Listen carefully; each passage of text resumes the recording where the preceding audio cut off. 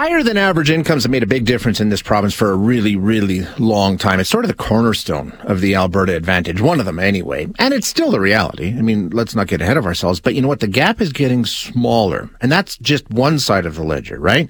The other side is the cost of living. And that is where the Alberta advantage might be starting to crumble. I don't know. We'll have to jump into these numbers a little deeper, but Stats Canada released their market basket measure report last week, which basically adds up the cost of, your basic goods and services. When people talk about, you got to make a living, this is the living they're talking about, what it costs.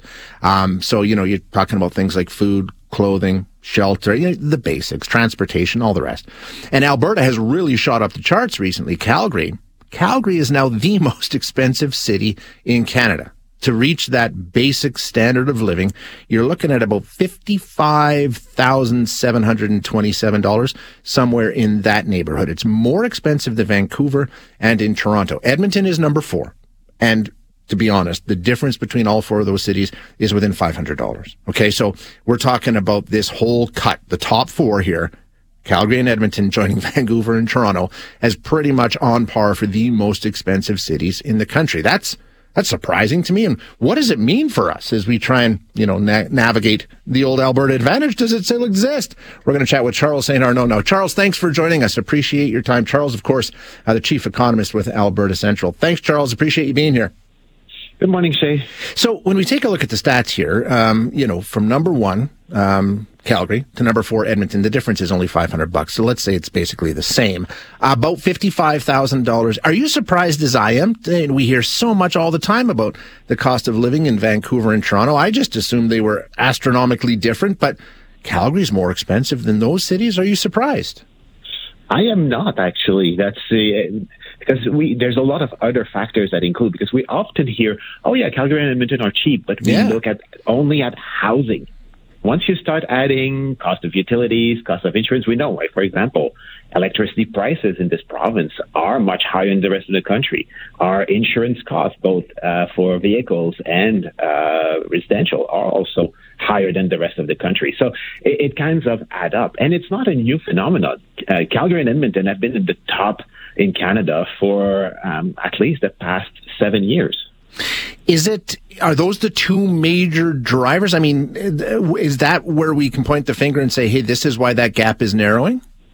Well, when we look at the details, the two areas where Calgary seems to be pointing to having, and Edmonton being at the top, is on the shelter. They don't say exactly where, but we know, again, we have still relatively high, not in the top end, but we have higher rents than the rest of the country. We have higher costs in terms of utilities and all that is included in that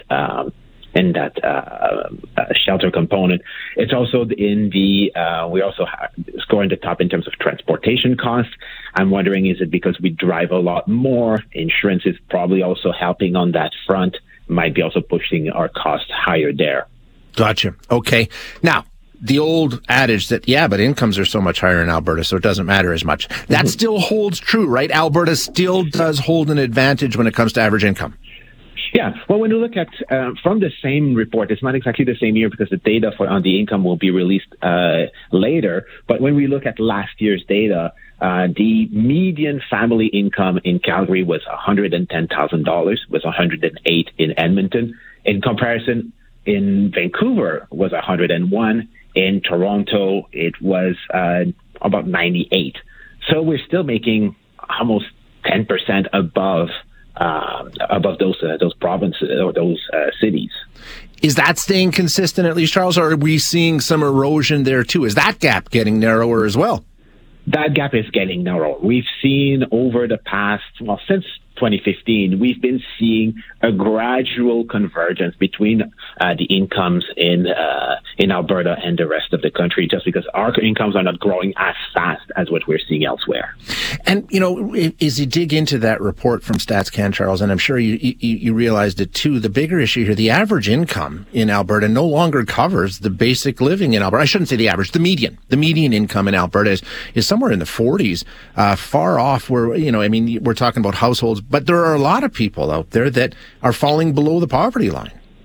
Yeah, I think what the report is really clear showing is that someone who's living on his own it's now almost impossible for that person, because the number I was citing, like 110, that's the family income. And we can imagine that on average, most people would have two incomes. So at 110, they can pay for those necessities more easily. But someone who's doing half of that, all his income is going towards those necessities. Yeah, because I think median income in Alberta is only about $41,000 or $42,000. So, like you say, you can see the gap very, very quickly for somebody who's trying to get by on their own. If it's $55,000, it's $55,000. So the gap is there. Is it getting better? Is it getting worse? Can we sort of track a trend here, Charles? Where do you think we'll be if we're having this conversation a year from now?